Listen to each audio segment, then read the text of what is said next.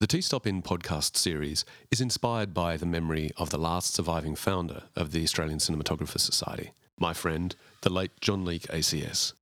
When he and his wife Marion retired from the film industry, they bought a little motel outside Sydney, and it became a tradition for cinematographers and other filmmakers to stop in and have relaxed conversations about the industry and the craft of cinematography. It earned the nickname of the T-Stop In. This series sets out to recapture the spirit of those conversations. But this time, we're inviting you to listen in.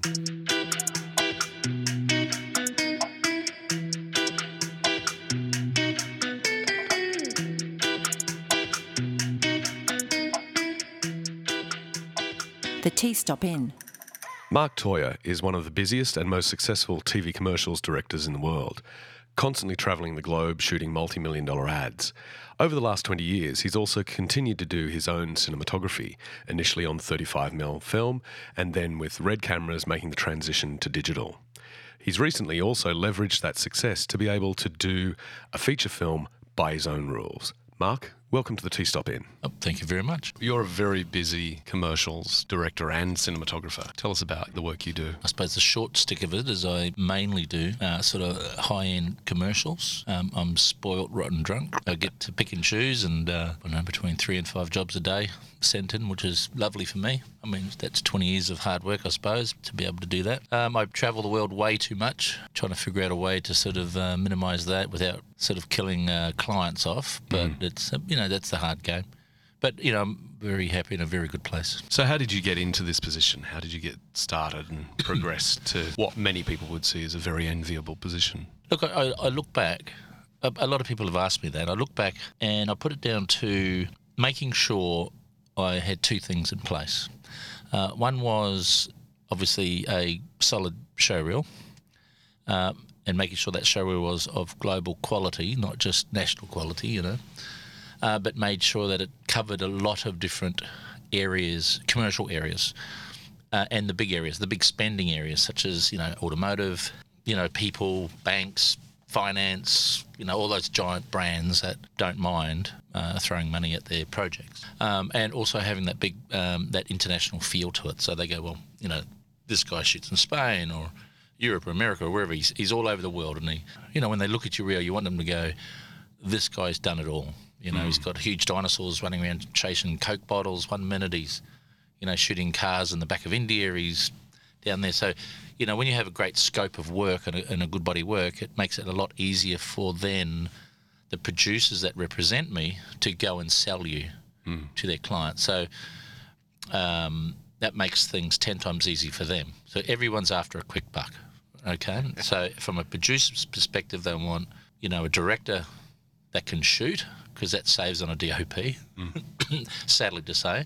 So that's very much a selling point for you? It is for me. I'm not saying it's the right way or the wrong way. It's just the way it works. And I know a lot of producers love that director DOP thing because it just makes for a shorter day, less communication on set, less things are lost in, in translation. It just makes their life easier. The other thing too is just that efficiency side too.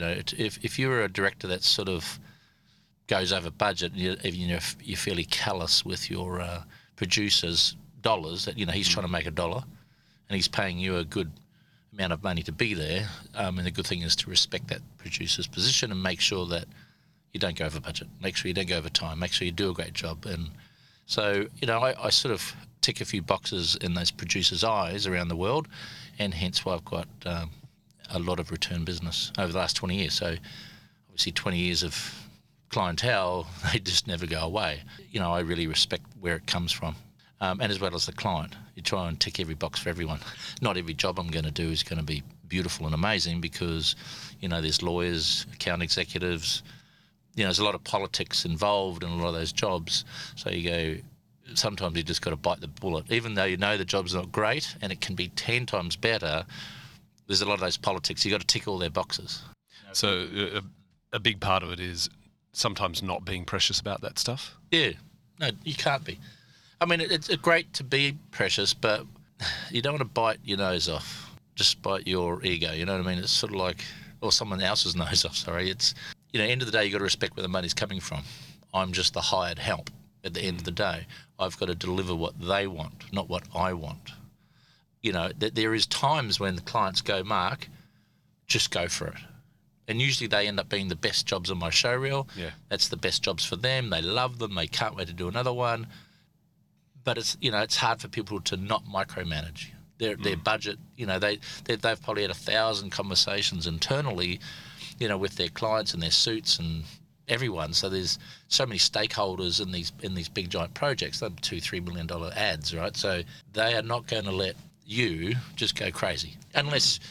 Sometimes they do, you know, the brave do, the brave marketeers do. They just go, we know what you're good for, Mark, go for it, make us stars. And then all the pressure's put on me then. Yeah. But, you know, when they... But in a good way. Yeah. Well, well, it is, because then you get to, you know, do a great job. Mm. But, you know, when people are starting to dictate angles and shot angles and way things look and what they require and all these mandatories that research groups tell you to do, the ad's never going to look good. It's directed by a committee. Yeah. And then it's a pile of crap. But, you know, it doesn't matter, because it satisfies all the research data. As long as it's the particular pile of crap that they're asking for. So they can't get fired because they ticked all the research boxes, they ticked everything. So, you know, they've protected themselves. But that's fine, you know, I've made lots of friends that way and I don't really care. I'm not going to fall on a sword over it. I'm not going to fight over it. And that's why if I want it to be better, I go and do a director's cut for myself. That's what goes on my show reel. Theirs won't go on my show reel because it's like I said, it's not directed by me, it's directed by committee. Yeah. So I do a director's cut if there's something worthy to put together. And that's what goes on my reel. And look, a lot of times they'll ring me up going, oh man, we love your director's cut, it's awesome, and can we use that? And I go, yeah, fine, take it away. But you know, that's one side of I think success of being, you know, commercials director, and the other side is is you must now, you know, you can't live on your laurels and you can't live on past clients, so you've got to look for new clients all the time. So I put a lot of time, money and energy, and I invest a lot of time in international reach out to new producers and new ad agencies or new creative teams and all that. And, you know, they see your work around the world anyway, so, you know, it becomes a bit of an avalanche, right? And it's look, end of the day, you know, I've probably been too good at doing that, and I get too much work, and sadly we say no, you know, 5 times a day. But it's only because my schedule can only fit so many jobs in. But that's a good place. That's a great problem to have. Yeah, great problem. Yeah, rather that than starving on the side of the street. Yeah. How much does the diversity of your reel factor into which jobs you take and which ones you don't? Is that still an issue, maintaining the diversity of your reel? Yeah, look, what I try to do is I try to do 2 things for me personally, and I've just learnt this over the years. Sometimes you can get stuck in one country for too long. So there was one point there I was doing like 2 or 3 jobs a year in Indonesia. And all of a sudden everyone thought I was the Indonesian guy. You know, then I got sort of killed with that. Then I did one too many jobs in China one year. Next thing Mark only works in China. And I was like, cripes. So then I got stuck in the Middle East doing some stuff. Next thing, Mark only does People love to pigeonhole creatives. Oh, sorry, you know, and I did one too many car commercials. The next thing, Mark was the car guy. So, you know, that's a really dangerous thing to get into, right? And it could be very tempting to grab if those jobs are just coming to you and they're working. It'd be very tempting, I think, for a lot of directors, particularly newer directors, if you're getting this avalanche of work, to just grab it. Oh, you do. See, that's the balancing point, you know, of, you know, when one country really loves you for a moment and they inundate you with work, you'll take all that work because it's coming from nowhere else. Yeah, yeah. So those are the curves and lumps that I've been through. Yeah. And now, you know, because we have so much work coming now, it's like, you know, I'll do a couple in the States, I'll do a couple in Europe, I'll do a couple in the Middle East, a couple in China, a couple there, here, there, and everywhere, which is great for me because I don't want to get stuck in one country. Yeah. The other thing too, you get so many diverse, different ideas, you know, from different types of, you know, groups of people in different parts of the world. Yeah. They've all different ways of thinking and different morals and different aspects of looking at things, and they. And you get this, to keep you fresh. Yeah, where you get all this different body of work comes in. Like, you know, you got some countries don't want talking ads or, you know, or dialogue because they go, well, you know, we've got a country of 1 billion people and a lot of them don't even know what we're saying anyway. We've got too many languages in this country. So it's all got to be picture based. Do you know what I mean? Yeah. So you go, okay, so you go very visual with that. Then you got another country, they just want to do comedy, and I find comedy boring on TV ads if you can't get the best talent for it. Yeah. So I tend to walk away from that, because if I can't cast the right people, I don't want to do the job. Yep. Because you can't make models or meat puppets funny. Doesn't matter how. Steven Spielberg can't even do that. Yeah. So it's about, you still need great actors for that. So I make sure if I'm going to do a dialogue piece for a TV commercial, which I don't do many, it's because I lose control of the casting process. Usually they choose the pretty face. They don't go for the best talent. You know what I mean? Yeah. And I might want to bring talent in from overseas, and they go, oh, no, we've got to use a local. And I go, okay. But it doesn't matter. It's their job. I love working with actors. I love dialogue. I love all that sort of stuff. But if I can't have control of those, of having the right people... You can't guarantee that you're going to be able to deliver. No, you can sit there for 2 days trying to beat out something funny. Yeah. One person walks in, and it's hilarious in 3 seconds. Yeah. And there's another person just can't do it. And it doesn't matter what I do. I can't make a person funny. Do you know what I mean? That's their personality, that's their makeup. It's hard to get it to translate. Yeah. And you could do, and that's where you have non-funny people, like Australian commercials, for instance. They have a lot of that slapstick. They'll put some guy in a green suit standing there pretending to be the skinny Superman, saying some random crap. Yeah. And you're not laughing with them. You're laughing at him, you know what I mean? So it's sort of like, that's not comedy. That's just, you're just clutching at straws, you know what I mean? You're just making rubbish for the sake of rubbish. And do you really want to watch it? And all it does, you just sit there shaking your head. Mainly, you're sort of laughing, but you're just laughing in not a good way. Yeah. But that there's so many ways of doing things, I suppose. I mean, I like change. I like not doing the same ad twice. I don't like it when people ask me, I'd really like you to do what you did for so and so. I go, well, we can do that, but let's take it up another level. Let's go sideways a little bit, So let's not try to mimic someone else's style. That's their look I've given them. Let's try and create you a new one, you know what I mean? Let's do something original that's yours, that you can own that look. You're not copying the other brand, you know what I mean? Yep. But that's just trying to get experimental. One thing that in my experience there's a huge variation with is the different ways that directors pitch for commercials. The way you do a treatment, the way you do boards. What's your process like, and how has that evolved over time? Yeah, it has evolved greatly, actually. I've got a good portion of my clients now they don't want a treatment because they know that I'm going to deliver the brief. I ask them what they want. They tell me, they show me a reference commercial, maybe what they like or the style they like. Okay, good, let's do that. Simple as that. Then you've got the new clients, they just don't know me. Yeah. So then they ask for the long-winded treatment. So then I'll do the treatment. But, my treatments are very pragmatic. They're very meat and potatoes, should I say. Because I'm not a writer. I'm a director, filmmaker. Right? So if I thought I was a writer, I'd be a writer, but I'm not. So I tend to talk about how I'm going to achieve and get the shot, why I'm going to get it, and show some references and so forth. But really, I try to do a little bit of role reversing and not fluff it up with poetry and big words and beautiful words and just go off on big creative tangents. I just really like to get to the facts, so there's no BS in it. I don't want to lose people in pages and pages of rubbish. It's just wasting everyone's time, including mine. So yes, I do very pragmatic treatments, and I say pragmatic because a client said that to me once. He goes, geez, your treatment's very pragmatic. I said, why? He goes, well. And then they showed me some treatments from, I won the job, but I said, well, just show me what the other guys did. So they showed me, and I'm like, oh my goodness, they were beautifully written. It just went off. It was wonderful. Yeah. But I didn't have a clue what they were going to do, you know what I mean? Yeah. And so as the client, they missed out on the job because they weren't, functional, those treatments. They were just fluff. So you really want the client to understand what you're offering them. Yeah. Yeah. And without the poetry, right? So, but then again, I've lost a job to a kid that was 19 years old, had one short film on his reel.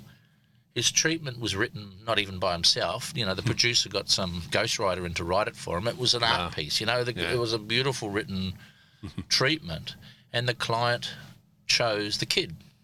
Wow. Because he thought the treatment was beautiful. Now, the client didn't even look at the show reel or the body at work or anything. He's just going, I really like this guy's treatment. And next thing, this 19-year-old kid did it. And then I've got the creative director on the line, on set, going, this kid doesn't even know what to do. He's lost. The producer's directing it.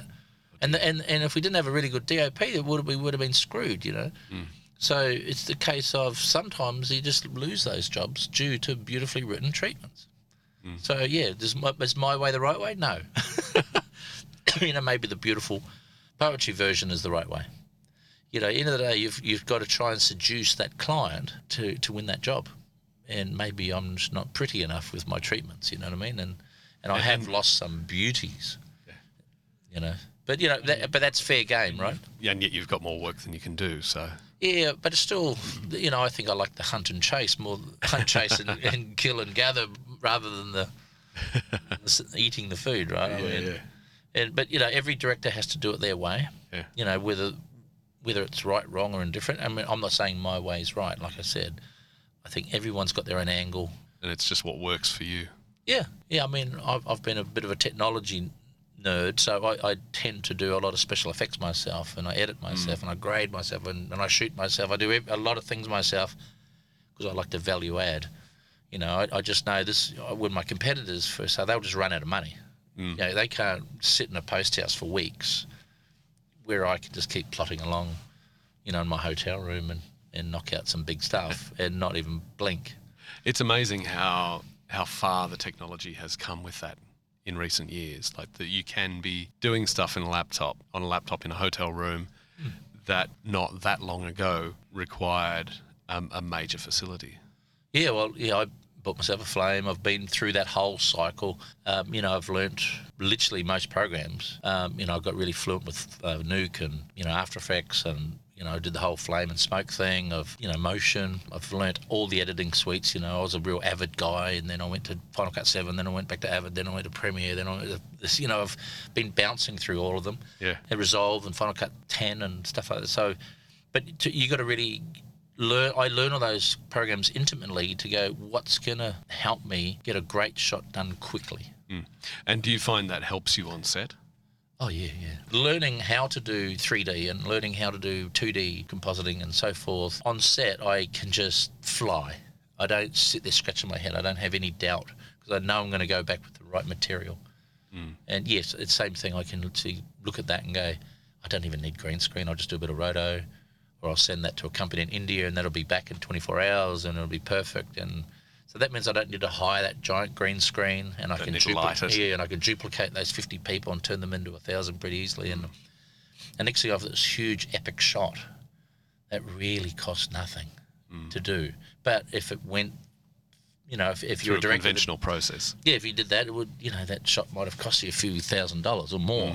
You know what I mean? And a week later it turns up. Yeah. So that's my edge. With your cinematographer hat on, you've gone through quite an interesting journey, like starting off as a stills photographer. How did you get into shooting? Being a photographer for a while it taught me about framing and all that sort of stuff, obviously. But it didn't teach me about storytelling or anything. Oh, actually it did in a way. It taught me about how to tell a story in one frame. And, because we had to, right? We only had one frame to tell a short story. Yeah. So I think I did actually. Now, come to think of it, it was probably a good training ground, right? A client of mine, Yamaha, which I was doing stills for, they asked me to do a video. They came in and showed me a TV ad. They spent a heap of money on it, and it was rubbish, to be honest. But because I was a motorbike guy, I was racing motorbikes at the time. I had my finger on the pulse with the whole motorbike thing, and it looked like the guy that had, or whoever directed or made this video, looked like they had never ridden a motorbike in their life. It didn't really translate too well. Didn't resonate. And my client was quite upset about it. And anyway, I said, geez, I'd love to do a TV ad. I don't know why I said it. It was just flippant. And he looked at me and he said, do you do TV ads? And I said, and I hesitated and I just completely bullshitted and I said, yes. And I knew he knew I was just dabbling, right? Yeah. And anyway, I mucked around. He said he had $6,000, which is, which was rubbish amount of money for what he wanted. But I thought, I'll do it. And the ad ended up costing me like $25,000 really to do it. But it didn't matter. I was sort of paying to learn, and it was really fun to learn. And I taught myself some very simple things. You know, the simple thing was 35mm motion picture was way easier to shoot than my stills camera. And it taught me about, you know, the post-production process, the editing process, you know, film negatives, telecines. It was a real crash course, but I really couldn't believe how simple it was. And so we'd be talking about something like the RE3.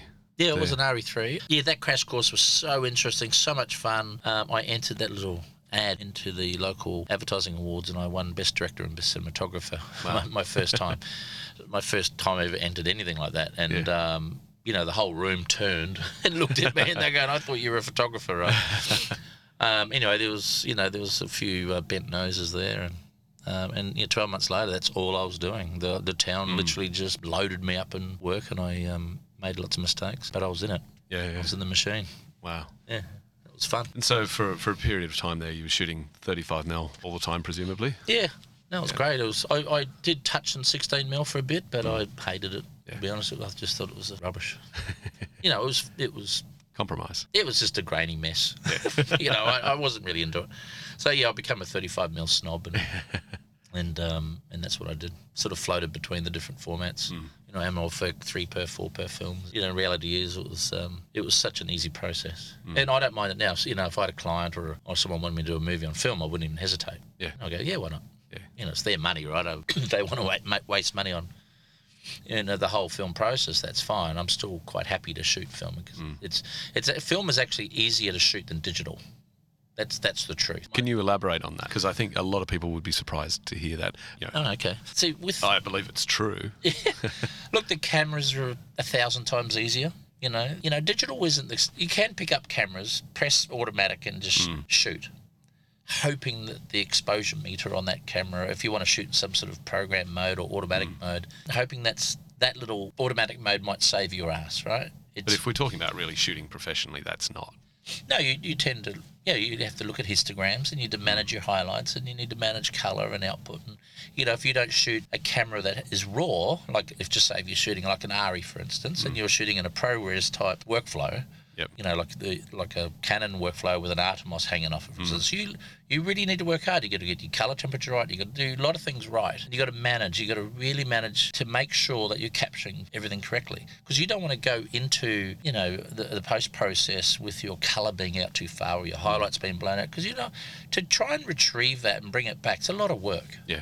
And highlights, for instance, you're never going to get those back. And if you're underexposed, you're going to just get noise. So, look, with film, you know, once you trust your light meter and the way it works, the way you walk around set and gather light information, you know, and the film doesn't have as much latitude as digital, but it has another romantic feel to it that lets you get away with it. I mean, I don't know how many times... When it goes wrong, it doesn't suddenly go No, wrong. it rolls off beautifully and charming, you know. I mean, it's you know, film is still a gorgeous, beautiful format. I mean, I can shoot my red cameras, for instance. I could still shoot those and grade that the way we used to grade film and get it match perfect. You know, it's easy to do that. It's so easy. It's not funny. I mean, I don't know how many times I've actually got 35mm film that I've had scanned at 4K and dropped it into my red work and into my current stuff. Yeah. But I've had to sort of degrade my red footage to match the 35mm, but it's flawless. The same bubbly grain, there's so many great plugins now that mimic that stuff, and the ILM guys, the big post houses have been mimicking that grain, structure and noise for years with plugins. So and the colorimetry of film. Yeah, all of that stuff. So it's completely doable. You know, so the reality is shooting film is a waste of time, but I still think it's a great very enjoyable process. one. Yeah, I still don't discard film. I never will. Yeah, and it's only because I understand it. So let's talk a bit about when for you digital first came along, which I presume was the red. Yeah, that gave us quite a fright actually. A friend of mine at the time owned a post house called Cutting Edge, John Lee, and he rang me up and he said, "Oh look, I've got a deposit on this camera called a red camera. It's a 4K digital red camera." And you know, me at the time, I was a full-blown 35mm boy. I mean, I didn't care about anything other than 35mm. But we had quite a few young directors working for us at the time, and I thought this would be a great downstairs camera, I call it, you know, I mean, because they were using video and all that sort of stuff, but this would be a really good video camera. And it didn't do tape, it was data, it was, okay, it'd be perfect, right? So we bought it. We bought the $1,000 slot off John Lee, Right. because he wasn't really interested in cameras at the time. And so we bought the slot off him, and before the camera turned up, I knew Mike Seymour had one. And I flew him up with his camera, and we just sat out front in the car park. We got all the team out, we got our lenses out, and we just shot stuff across the street, you know, and I did, you know, really bright highlight tests and high contrast. I just wanted to see what it did. And straight away I saw the highlights drop off very, very quickly. And, you know, it was easy, right? You just pull it back a bit, and now they won't blow it out. So it was an easy fix. And I don't know why so many people were Panicked about it, because it was such an easy solve. You know, if they were popped out, you just pull it back a stop or two, and it was gone. They were fine, you know. Yeah.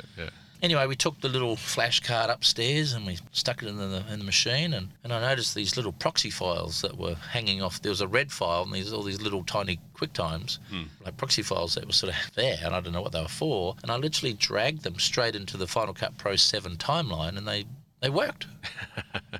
And I played, and it played. I went, oh my goodness. I mean, the image wasn't great. It was like, it had like a slight pink touch to it, but you know, one touch of the slider, it was gone, right? It was, and then I started getting really heavy with the grade, a bit like what we'd do a film. But I was just grading in Final Cut Pro, nothing else. Yeah, Final Cut Pro 7, because it had the colour wheels in there. And I was just mucking around. I went, oh, this looks actually amazing. It's sharp, it's clean. I've got the same depth of field. It lacked colour, and it was a little bit coarse. And I said, all right, that's that camera. That's Characteristics. That's the characteristics of that camera, but it still looked good. And with a decent colorist on that file, it looked even better. You know, that was just me mucking around in Final Cut 7. So I looked at it and I went, man, this thing's way, way, way better than I thought. I couldn't actually get to sleep that night. I didn't care about cameras too much at the time, but this thing really had me thinking, because I was in a world where 4 minutes of film cost $572. Yeah. Do you know what I mean? Every time I pulled out a can of Every 400 time you foot hit that film, trigger, it was $570 for 4 minutes. Yep. And that became an expensive process. And I'm looking at something which I was recording, and I had an image instantly, and it looked fantastic, and it was 4K, not 720, not PAL. Yeah. So it was it was actually 8 times the resolution of what I was shooting. And you've touched on one of the other revolutionary things about the Red 1 was that suddenly you could use all the 35mm lenses. I mean, there was kind of the Sony F35, but apart from that, there was really nothing before that, which... The Red camera, yeah. Well, they had the Viper and... Yeah. I mean, there was digital cameras out. I tried the RE-D21, I think it was, and that was a terrible exercise. I mean, workflow was just... It was horrendous. Nightmare. And then we tried the Panavision one. I can't remember what that was called. Oh, the Genesis. Genesis, yeah. We sort of hired that one day, and man, I tell you, that was turning off all the time. And the moment the wind changed, you know, there was something happened. It was just off, and there was 2 techs hanging off the end of it, off a big cable, and I just that's ridiculous, right? So this thing was a revolution when it came out, but I didn't let the guys use it straight away, because I didn't know how was the market gonna, what were our clients going to think about this thing. You know, I saw a photographer years ago sell himself off his tools, and I watched his career dismantle right before my very eyes. You know, it was because he bought the first digital stills camera, you know, years beforehand. He was pushing this thing so hard, and I realised that people didn't care about the gear. They cared about the picture, the image. What was this guy? How they were buying his creative eye. They didn't give 2 shits about the camera. So I really didn't want to fall in that same trap as that individual. So when we started doing jobs with it, we just didn't tell them. we just turned up, and they turned up and they go, "Gee, what's that?" "Oh, it's the new 4K digital camera thingamajig, you know." And we put the video split in it, and they looked at the picture and they went, "Oh wow, this is awesome," because they usually were looking at some flickery little DV clamshell, and it looked like crap. But now they're looking at this amazing picture on set. So without us even selling it to them, it sold itself to them. So we still shot exactly what we wanted to shoot. And we turned the creative as the king, not the camera. Fantastic. And so that really saved us. So we literally Yeah, we started shooting that thing about 4 months later because I wanted to do some sort of R&D tests on it in the sense I didn't really want that to be in the field and break down. I needed to understand all the failings. So in the early days, if you shook the hard drive on the back too fast, you'd lose pictures. We mounted the hard drive in a little rubber bag type thing. You had to sort of look after it. It had its failings, obviously, in those early days, but and there's a big thing in taking that time to get to know that new technology and get familiar with it and what those failings are and how to get around them. Yeah, especially post-production as well. Yeah, the whole workflow thing before diving into serious projects. Yeah. Well, the big thing was the post house, which I was very tight with at the time, which was cutting edge. It was literally a couple of streets away, and they didn't really want to touch it. Really? No, it was really boggled me to this day, actually. I mean, I asked them to just change your pipeline to suit me a bit more. They felt it wasn't commercially viable for them and weren't really into it. So we started doing post in house, which was sad for them. I mean, and they're still good friends now. They were good. It was a good company, and I mean, they still got my visual effects work at the time, but a lot of the jobs that didn't have VFX just disappeared for them, Yeah. And obviously the telecine died, and lots of things just moved on. But that was evolution, and so was that when you started grading hands-on? Look, grading takes years. Even to this day, I think I'm pretty good at it. I'm pretty solid at it. I mean, people love what we've done, but I don't think I'm by far a great grader. There's some fantastic colour graders out there. But I do like grading, and I like doing it myself. And people always say to me, "Well, geez, your shots look incredible." So I must be doing something okay. Yeah. But yeah, out of 1 to 10, I'll give myself a good solid 7. But I'm in a point too where I'm not stuck in a room and only paying for colours for a few hours because it's all I could afford. I could sit there for days. So literally, I can get it to that. That's the thing I find so wonderful about hands-on grading is just being able to be in control of how much time you put in. If you want to do another couple of hours of grading, you go to bed a couple of hours later. Yeah, that's right. And it's the same thing. You wake up the next morning and go, yeah, that looks... I want to redo that. It's probably a bit warm now, so you just jump on and do it again. Yep. But that's the tools. The tools are there. The data's there. It's easy now. But that's the evolution of film and television. Yeah. Some people love that collaborative process.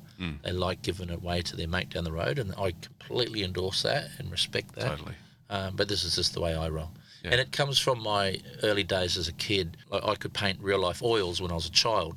I could draw anything, paint anything. I was a gifted artist, child. Seriously, just something you found untaught. easy. Yeah, it was just I could just see it on the wall. I could trace it in my brain, and there it was. Being like that as a painter, I literally finished my art piece right to the very end. I didn't sketch it out and then give it to my mate to colour in. You know what I mean?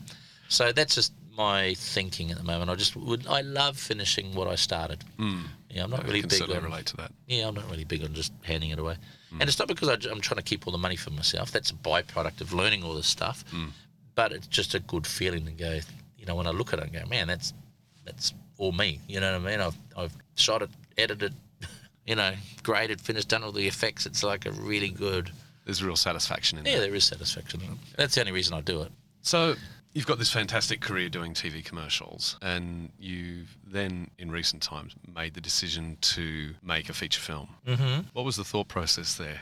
Look, I'm going to be really brutally honest. It was purely a commercial venture. Really? It wasn't a pipe dream. It wasn't I want to do a movie one day. Because I think a lot of people would hear that and be quite shocked because, independent feature films as a business venture don't have a great reputation in recent years. What's different about the way that you've approached this? If you blogged me in a few months' time, I'll tell you if it was successful or not, because we're going through a sales process now. But look, I put my commercial hat on full blown through the whole thing, and I turned myself into more of a producer than the director. The director hat went on when I went on set, but the producer side of me was, all right, I've got so many friends around the world that have made movies. Honestly, none of them have made money because they've borrowed so much money, they've got to pay it back. They've got investment from countries and cities and states, and they've really borrowed, begged, and stole to be able to create that film. And I looked at their models, and most of them are the same. And they end up with so much money, but they've got to shoot it in the particular country that they've been able to get the grant from, or the whatever, you know. Or the investment. Or the investment. And then they've got a lot of people all of a sudden telling them how to write the script and telling them how to make it. And they've got a lot of pressure on their shoulders, a lot of pressure. And a lot of it's financial pressure and time pressure and things like this. And then they go and do their movie, and they can't afford the big visual effects because they've just put all that money into a big star in the movie, and that star has absorbed all the cool stuff that they can do. So now they've got this big star in a basic drama. Or maybe they've got no star at all because they couldn't afford a star, a big name to help them sell it. And maybe they've done pre-sales, but they don't see the money till the end.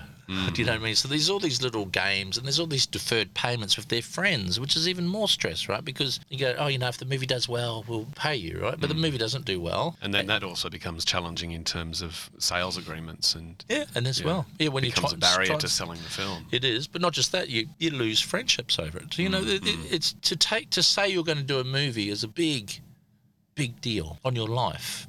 Mentally, personally. So I didn't want to fall in that same trap. I've done very well in the business. My wife and I have a property business that we've been investing in for years. We've cashed up. We've done, well financially. And I was just looking at this model, and I was looking on all the data and what's wanted in the world, what sells well. What are the key movies that people want? I mean, that the masses want. I'm not making a movie for the minority groups. I'm making it for the majority. And what did you see that the masses want? But I can't tell you where I got this information from. but what I was given literally a graph, a whole big lot of graphs actually, and it was literally showing me. It was like I call it the test tube movie, right? But it was telling me, that action was like number one. Action movies, action thrillers, horror was in there a little bit. Dramas, conspiracies, how many people died in a movie. It was relatively detailed, sci-fi, all that sort of stuff.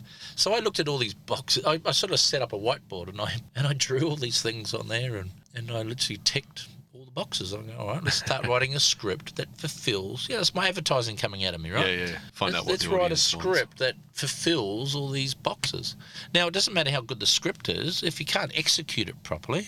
It's all got to fall on its ass. It didn't matter how good my little master plan was. If I was going to do a crap job and the actors were not very good and my post-production and effects weren't very good, then I was going to fail, right? Yeah. So I had to look at all aspects of the movie. But the lucky thing was for me is I didn't need to beg, borrow, or steal. I just paid for the whole thing myself. And I wanted everyone to get paid. And they told me what they wanted. And if I thought it was worth it, if their services were worth it, I'd paid them. I didn't go in there haggling them. I just kept it pretty simple. And we paid everyone straight up or straight away. There was no mucking around of payments, you know what I mean? If they gave me a good deal, great. We just paid them instantly. I didn't want there to be any monetary issues. And that, I imagine, would have generated a fair bit of goodwill through the process. Look, I don't think people should sit on a shoot for 3 months and then get paid at the end, or dribble to some basic little pay. You just pay them. When you want to get paid, every 2 weeks, every month. What do you tell us? And we'll just make it happen. But that, like I said, my wife and I are in a good position where we can just do that. And I didn't want to talk about money on set. I didn't want to talk about money at all. I wanted to get all that shaky stuff done up front, and then let's go be creative and have a good time. So let's talk about that process of executing it, that creative and technical process of shooting and finishing the film. How did you approach that? How did you approach the shoot? Well, I've never been into big crews. I mean, like, movies can have 200-300 people on them. And this is a relatively large film visually, and it probably deserved more crew than we had.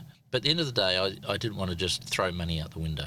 So how could I create a very big look for the dollars that my wife would let me spend? That was the simple fact of it. But you also like to work very fast. Yeah, I'm very fast. I mean, I decided I wanted to shoot the film with 4 and 5 cameras because I think I wanted to respect the actor more. So you're saying 4 or 5 cameras going at once? At once, yes. So my love of multi-cameras is not for me personally, but more for the actor, because I want that actor to be able to be free. I want their timing to be impeccable. I want them to live and breathe that scene. I don't want to be able to stop it all. 20 minutes later, we've relit it, come around the back and get them into position and try and get them in that same mood. You know what I mean? Like, some actors can do it. Yeah. The majority of them can't, right?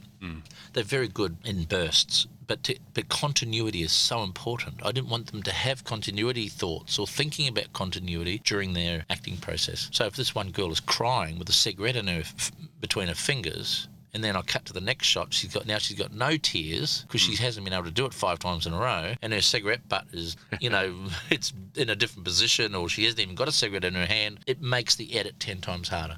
It makes it harder for them, right?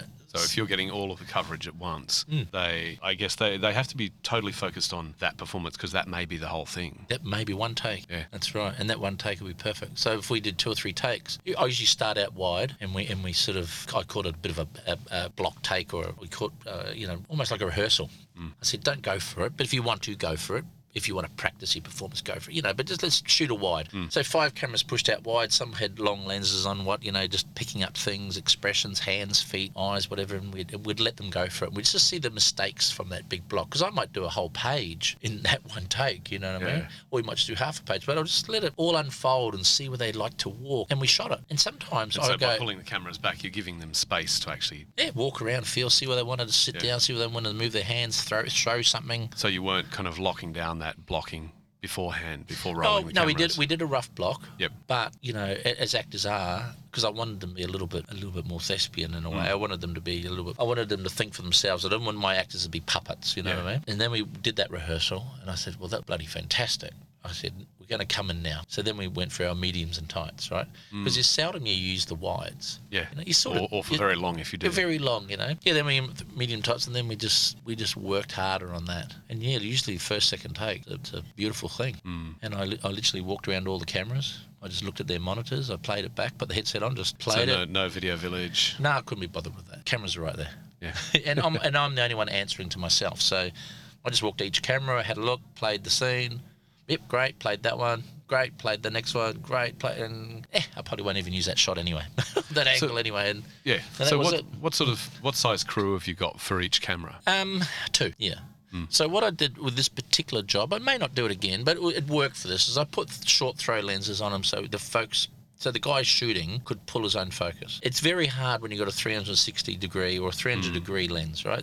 People are turning them too much. So we literally put on stills glass on the thing, so they could just flick between the performances themselves.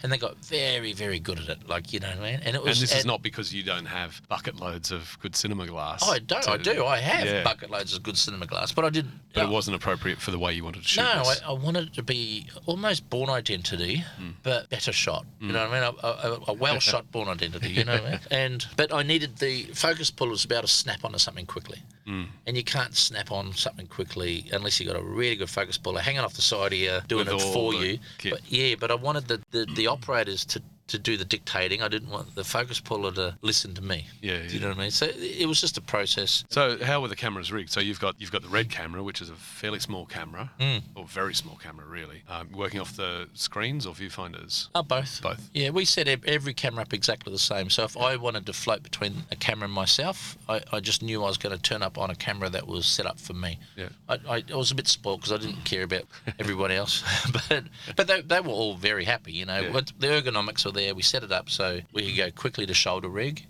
or quickly on the tripods, or quickly on anything. So, or just handheld using a handle. So we still made them large enough and heavy enough to give us some a bit of inertia as well. And we I think everyone were quite comfortable. At first, going into it, there was a couple, some guys there that had not shot like drama like this before. But I think 48 hours in, they were loving it. Wow. So much so that they are doing it now. Wow. They've moved. They go, wow, this smaller type camera configuration is the bomb. Like, they couldn't believe that we were shooting 10 pages a day, multiple locations, big scenes, action and dialogue and screaming and everything, which they know because these guys have done movies before. They said they would barely do 3 or 4 of these pages a day. We were knocking out 10.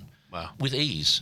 We were in the pub at 3 o'clock in the afternoon, getting leg massages. Like, it was a good, smooth running machine. And I didn't need to shoot 10 pages. It just sometimes the AD just loaded me up because we could do it. So you've got, the red camera, fairly small, lightweight. You've got stills lenses. What else did you have?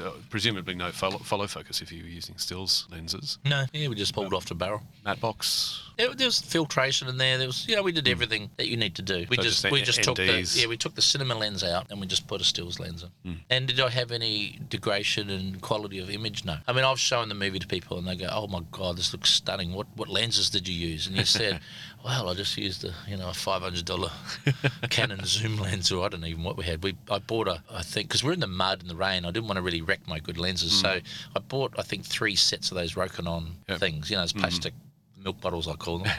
But we did a test on them. I go, well, those are as sharp as my professional cinema lenses. I'm not going to say which ones they were matching, but they had their own unique flares and stuff. But at the end of the day, on a big 4K projector screen, I put them side by side and I said, man, that's so marginal, no one's going to tell. But we've all graded it up now and it looks stunning. Wow. So is there anything, having gone through that whole process, is there anything that stands out to you now that you didn't realise going in? No. So no, it really just unfolded? It was a very boring process. Yeah, it was. I learned nothing. I was actually really excited because I thought I was going to learn something new. I was going to do something new, a motion picture film. But the reality is it was so easy. I didn't have clients breathing down my neck, asking me to do silly things, you know what I mean? It was a beautiful process and very simple. I think there's something also in that psychologically in the industry there's still a big barrier between feature film and everything else. And 20 years ago when it was photochemical finish and, you didn't have much control in post and all that sort of stuff versus telecine where you did have a lot of control over contrast and all that sort of thing. There was actually a big difference between doing stuff for cinema and doing stuff for TV, say. Mm-hmm. Whereas now you're talking about the same technology, the same techniques and processes, and there's not that technical gulf that was there before. And yet I think psychologically there's still this perception in a lot of the industry that these are completely different art forms. And certainly what you've just described suggests that that's not necessarily the case. No, I've kept my same thinking with film. I've literally just slid it across in digital, but I don't do anything any differently. I don't let the button keep rolling. I still pretend I've got a film mag in there, costing me $500 every 4 minutes. Which would pay off for you when you get in the edit suite. Yeah, you don't need to roll and roll and roll and roll. That's just wasting time, money and energy, right? Especially for the editor. Yes. And you're going to get a worse job if the editor spends 5 days going through rubbish to get that little 1% of work. So just press a button when it looks good, right? Or when it's working. But, the film process on set, we made sure it was still a militant type system. Yep, bit of discipline. There has to be focus. a discipline on set, and that's where the film world kept that discipline. You know what I mean? Very much. And that's the bit of old school that I've kept is discipline. I need order on set. I can't stand just the chaotic nature of these new digital type. Yeah. But I think a lot of it's just kids that are untrained. They just haven't been through a proper thing. They don't know how to save time, how to be efficient, how to have some order on set. And I think it's possible to teach the generation coming through to have that discipline and order. Yeah, they just need to spend some time in the seat. They just need to be taught that actually there's a lot of benefits to working this way. Yeah. Like, even though we cut lots of corners, obviously for financial reasons, we didn't cut that part, you know what I mean? We had a really cool cinematographer on set, Tony O'Loughlin his name was. Oh, yeah. And Tony, I put him on first camera, or second or whatever, he could just float. But he was very good with drama, right? He understood the story, he knew who was going to talk next. He was great on focus, he'd pull his own focus between people. He was... I wish I had 3 more of them, you know what I mean? Wow. So if I was going to do another movie, I'd just make sure I get these 3 or 4 guys that were just really understood drama. But that's about the only thing I learned. Other than that, he was an old film boy like me, and he likes a militant set, and, he kept some order. But the good thing was he taught a lot of the young guys about that. And we left Cambodia, because we shot a good portion in Cambodia, teaching all these young guys that we employed there, was second ACs and stuff like that. They left our set with a wealth of knowledge. You know what I mean? Like, they really understood how a film set should work, and how slating should work, and how camera management should be kept, and how to clean gear every day and protect equipment, and how you should lay it on the ground, and all that sort of stuff. So that was a really fun side of it, is leaving a little tiny bit of legacy of us of being there and teaching Cambodia you know, these young guys proper film way, you know. That was lovely. It was like Bowfinger, you know, the movie Bowfinger. It was like we had these young Cambodian kids with us, and they didn't know which way it was up or down, right? But by the end, you know, they were swinging the slates around, and they had kept cameras set up before we even turned up, and Fantastic. it was fantastic. Yeah, That must be very satisfying. it was for them. It was for me. It was, Yeah. you know, they loved it. They hugged us all the way to the airplane. You know, they just had the best film course of their life. You know. So what was your post-production path like? Oh, it was unique, to say the least. Look, a very ambitious film, because originally I went into the movie and I was going to team up with a post house to do the post. And, you know, we were getting quotes back from post houses, you know, between $5 and $2 million. And that was only for the minimum amount of shots that we had originally. Now, when I came back with the actual film, we ended up with like almost 2,500 visual effects shots. Wow. And my wife was not happy. And she goes, no, not going to spend that sort of money. And I go, she goes, you'll find a way. And she was right. So I sort of dug deep, and I thought, you know what, I'll just set up my own post house. And the same people that these guys probably would have employed, I'll employ, and I'll just pay them directly. And so I started a bit of a post pipeline, and I said, well, I'm going to do it like this, this, and this, and this. And because that's one good part about learning post yourself is you could really formulate a decent plan that works, right, for you. Yeah. So I started doing some 3D tests, I started doing some 2D tests and stuff, and I go, okay, no, you know, this is actually easier than I thought. So all I need to do is hire a bunch of people no worse than me, right? So I got a guy, Raul Teague, who jumped on board, and I put him on as like a supervisor in a sense. But he was a hands-on, so he did compositing as well and lighting and, you know, because he can't be just a mouthpiece. I needed him on the tools as well. And he was the last gatekeeper before stuff got to me. Do you know what I mean, as well. And then we had lighting guys sort of spread around the place, and then we had a few sort of lower level sort of compositors and 2D retouching guys in different countries. Then we had animation people in Vietnam and I can't remember where else. And But it really is people quite in Russia and possible now, quite practical to be able to spread work out, post-production work out all around the world. Yeah, well, that's where Frame.io got involved. Right. And yes, like Frame.io, literally the way we managed the Frame.io system, the way we set up folders, the way we sent off only certain shots to certain people, the approval system within Frame.io, the markup system on Frame.io, literally saved my ass. Wow. Yeah. That it would have been a very long, tiresome bit of file handling otherwise. And now my whole movie, technically in pieces, is on Frame.io. Wow. So if I don't even worry if I lost hard drives, it doesn't matter. I've got literally, it's just sitting up there in the cloud. So, you know, if something happens and the house burns down, I just hit the download button and all my pieces come down again. So, yeah, wow. Because also, I think if you think about, okay, well, yes, that's made that international process really efficient and practical.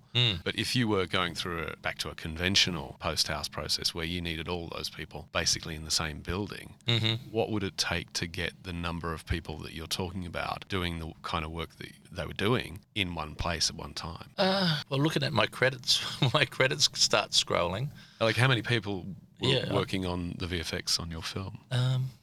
I can't give the exact number, but it's probably around 100. Wow. I mean, what we did, we just made sure people that were not very good at their job, they got seen pretty quickly like that, and we cut them. You can't afford to just keep going with them because, like, you know, the $500 per day type lighting guy, if it's taken him 3 days to light a shot that I can do in 2 hours, that means he becomes now the most expensive lighting guy in all the planet, right? Same as compositing, you know. I go, well, I know I can composite that shot in a day. A very complex shot, you know. I just know I can do it in a day.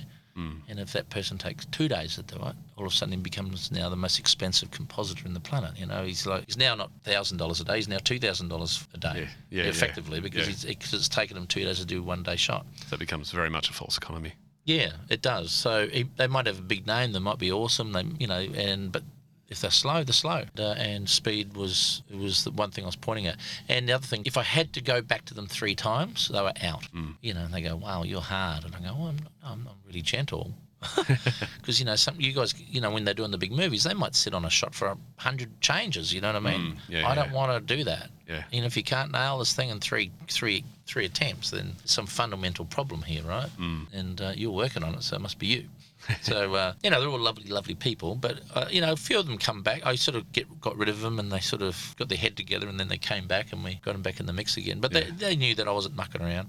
And they knew the quality, because I gave them some final shots, and okay, this is the quality we're after. It can't be any less than that, you know what I mean? Once they understood that, we were away. So now you've got the film finished. I've seen some clips. They look fantastic. What sort of reactions are you getting? Look, very few people have seen the whole film.